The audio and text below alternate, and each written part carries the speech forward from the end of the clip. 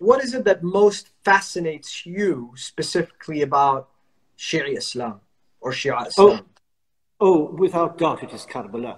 That is not even an issue for me. And when I say Karbala, I also mean the various characters and personalities who populate that historical moment.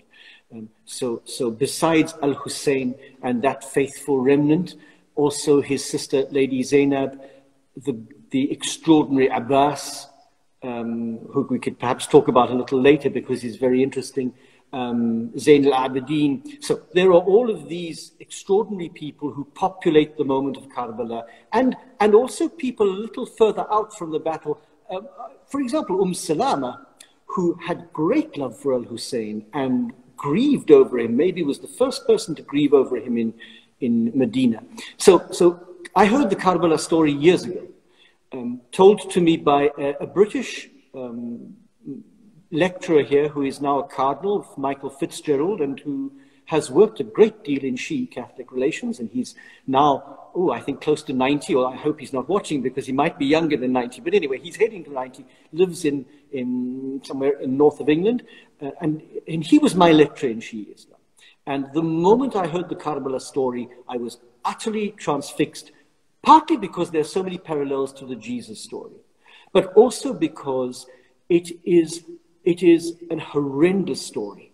It is exceptionally difficult for us in the 21st century to imagine the horror of Karbala, the physical horror that was experienced, for example, by the women and the children who saw each of their menfolk murdered one by one, because that's how it happened. It was literally one by one. So the psychological horror, but also the religious horror that the Prophet's grandson should be murdered. That is the son of Fatima. That is an extraordinary thing. So these are the elements that captured me, and I set about studying Al-Hussein with the thought of writing a doctorate about him, and then of course I discovered Lady Fatima, and she pulled my attention away for a substantial amount of time because she plays obviously a role in his life that one simply cannot not talk about. But Karbala and the events around Karbala, that has become my life study, and everything that I've written and I'm writing at the moment and intend to write is about that period of Shia history, because it is a fundamental catalyst that really changes the world. It changes everything, Karbala. Introduce us to your 2 books that you've written and possibly tell us what you're working on now. So the first book that I wrote on Lady Fatima was my doctoral thesis. And I like to think that at least when I published it, which was back in the early 2000s, I like to think that it was at that time at least the first substantial academic biography on Lady Fatima based purely on Arabic primary sources, but in English, so that the English-speaking world could be introduced to this personality. And I subsequently published a second edition because my Arabic has improved since then a little. And I questioned some of my own translations because I always insisted on translating the hadith myself rather than just taking for granted what other people. And so I re-looked at some of my translations and changed some of them. And then a few years ago, a group of us in this college, all of us priests, all of us with PhDs in Islamics, we were sitting around a table complaining about the Muslim scholars, saying the Muslim scholars don't write about the woman. Why do they never write about the woman? Khadija, for example, Lady Khadija has never had a biography of her own. And we all agreed, I thought they were being serious, they were joking, but we all agreed to take one figure. And I said, I'm going to write about Zainab because having written about Fatima, it is the natural progression of a daughter who imitates her mother in so many ways. So I produced the book and then discovered that the others hadn't been serious. They hadn't done anything at all. So I was the only one about the book. And this sounds terribly arrogant, and I hesitate to say it, but yesterday I discovered that the book on Zainab has been named as among the 100 most important books ever written on Islamic history by an American group, and I discovered this yesterday. I'm at number 44, apparently, Lady Zainab, which delights me. At this moment, I'm publishing a 3rd book, which I hope will come out end of January, beginning of February, on the predictive dreams of Karbala. That is the dreams of the Prophet, when Jibreel came to him either in dream or in some sort of vision form, most often in the house of Salama. But then a number of other dreams, dreams of Lady Fatima, dreams of Hussein, dreams of a variety of people, such as Abbas, who claim to actually have seen Jibreel. So I've produced a volume on all of these dreams before, during, and after Karbala. I'm happy about this work. I've enjoyed writing it. It's been a very moving work. And my last project, because I'm getting old now, is I'm determined to produce some form of biography of Abbas. How, I don't know, because as you well know better than I do, the sources are very few, hardly any sources. I've worked my way through books and books of Shia hadith, and there's very, very little about Abbas. Those moments of greatness, for example, fetching water at the Battle of Karbala, those are there. And the story is told differently by a variety of Shia transmitters. So I'm hoping to produce what I'm calling a fragmentary biography, a little monogram, again, to introduce this extraordinary human being to the English-speaking world.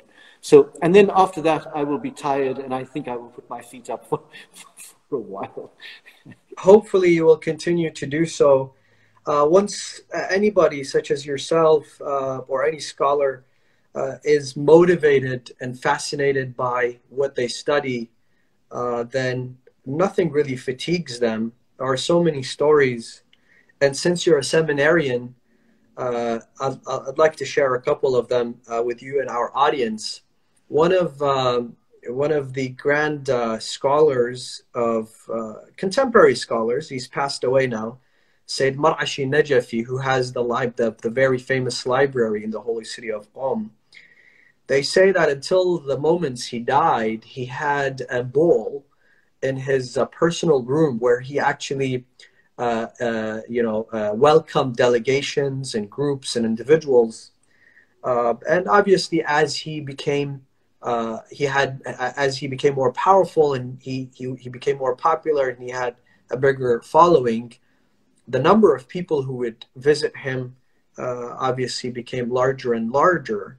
But as his room maybe grew larger, or as his facilities grew bigger with more individuals visiting him, it seemed that this bowl is going around. I've never seen it, but individual scholars who had visited him many times say that this bowl was just sitting there, and it's an old, dirty bowl. So one day a person asks him, and he says to him, "What's this bowl that we see everywhere? For the past many years, since you've become a marja, and since you continue to grow and become more powerful, we see this bowl going around." And he says, "This bowl is to actually remind me of what happened and my process that got me to this point." Basically, he entered the city of Qom as an impoverished person, as somebody who didn't even have the ability to buy food. So he actually had a bowl. At night, he would go into the rich neighborhoods, streets of the holy city of Qom, and he would dig in their trash, and he would find, the leftovers that they had thrown out. And believe me, this is so difficult for anybody to even fathom the extent of what people are willing to do to seek knowledge. And he said he would go home. He would obviously put some water, boil that, whatever he had gotten. He would boil it, clean it, and then he would eat it just because he wanted to survive from hunger. And he would actually use the money that he got every month from the seminary to buy books. So he took this bowl with him everywhere until he died, reminding himself, what it took for him to be sitting there. And possibly for him, it was a mystic type of remembrance that, this is who you were. Don't let all this crowd and all this fame make you forget who you were and where you came from. But I think it's a bigger reminder for us. And I'm sure he had that in his vision, that if I could do it, if I could go through all of this to get knowledge, to teach, then I'm sure the rest of you can all survive and continue to do so. Similarly, another scholar, I remember he had passed away when I actually went to Qom, and I was actually fascinated by the way he was teaching. So his CDs were available, and I studied one of the books on usul al-fiqh with him through the CD, and I remember in the 12th, 13th session, this teacher just goes to his students that, some of you are getting here late, some of you are not attending every day, and it's a shame. It's a shame. You guys should attend on time, come on time, make sure that you ask questions, make sure. He basically had the text memorized. They say that he wouldn't even need to use a book to teach this class. And there he said that story that I literally had to pause. I literally had to pause the lesson, and I was in tears. He said that when he actually went from Afghanistan to Najaf, they wouldn't give any dorms to a poor, impoverished Afghani kid. And he said, I had to actually sleep in the cemetery. The largest cemetery in the world is sitting in the city of Najaf, Wadi Salam. And he said, I basically had to take refuge to the graveyard. He said, I slept there for several nights. Again, what people are willing to do to seek knowledge. And this guy came all the way from Afghanistan to there. And he said, one day I woke up, and obviously Najaf is very hot, very hot. He said it was summer, and I was very thirsty. I woke up very thirsty. I was walking towards the shrine of Imam Ali, and I saw water. I saw water just flowing right in front of me. I was so thirsty, so I put my hand under the water, and it was pretty clean. It was actually cold. And he said, I just drank and drank and drank, and then I just continued to walk towards the shrine. He said, I traced the water, and it took me to a small room. I said, I went to a small room, and I saw that this water was actually being poured on a dead body while it was being washed.